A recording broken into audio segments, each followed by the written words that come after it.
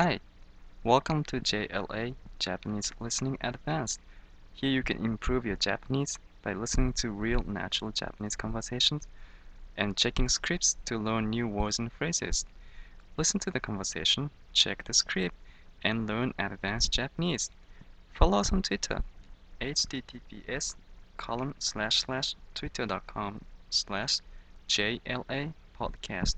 You need to type JLA as capital, and you can find scripts there. Alright, enjoy! で、日食の話だね。うん。これって、まあいいね。日食、皆既日食だ。皆既日食。皆既日食が次、あるのがね、2008年。2008年。8月1日。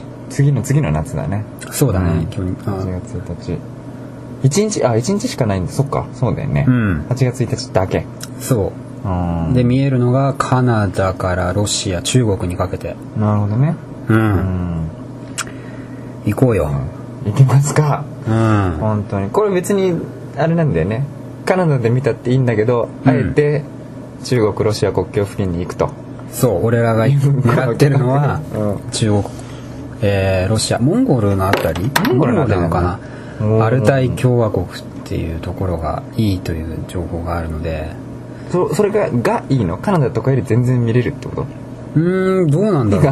あえて必要だから行くってこと？そう、前からあっちの方行ってみたいと思ってたから。行ってみたいね。アルタイって聞いたの全然今回初めて。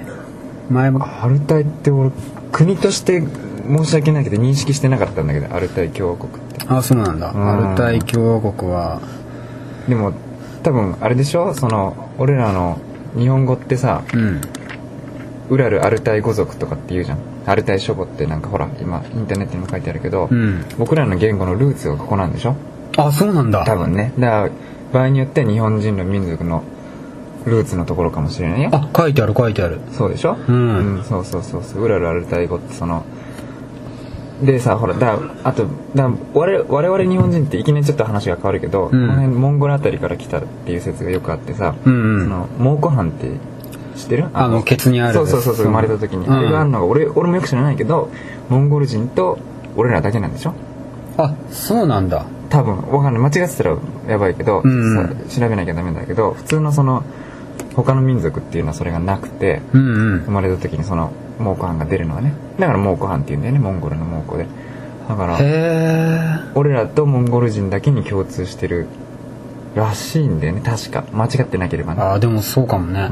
でその言語的なことから言っても我々の来たルーツがそこなんじゃないかっつう話だから、今回皆既日食を見つつルーツをたどる旅でも面白いね。あるわけだね、ちょっとね。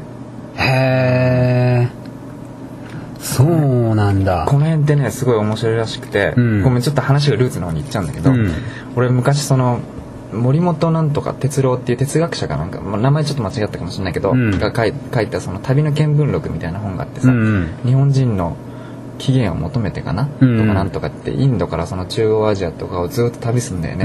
そうやってあちこちにその蒙古藩じゃないんだけど、っていうような日本語と日本との共通する部分が、日本民族と共通する文化がいろいろ残ってて、あるその小民族のとこ行って、あなたたちの神様は何ですかって言うと、出雲って言うんだって。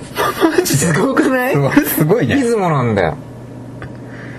とかそういうネタがいっぱいある本があってすごい面白いんだけど、ちゃんとした学者の人が書いた本だよ。とかなんかその神社っぽいのがあってしめ縄があるとかね、そういうのがいっぱいあるとこなんだよね、この中央アジアっていうの。行ってみたらすごい面白いと思うんだよね。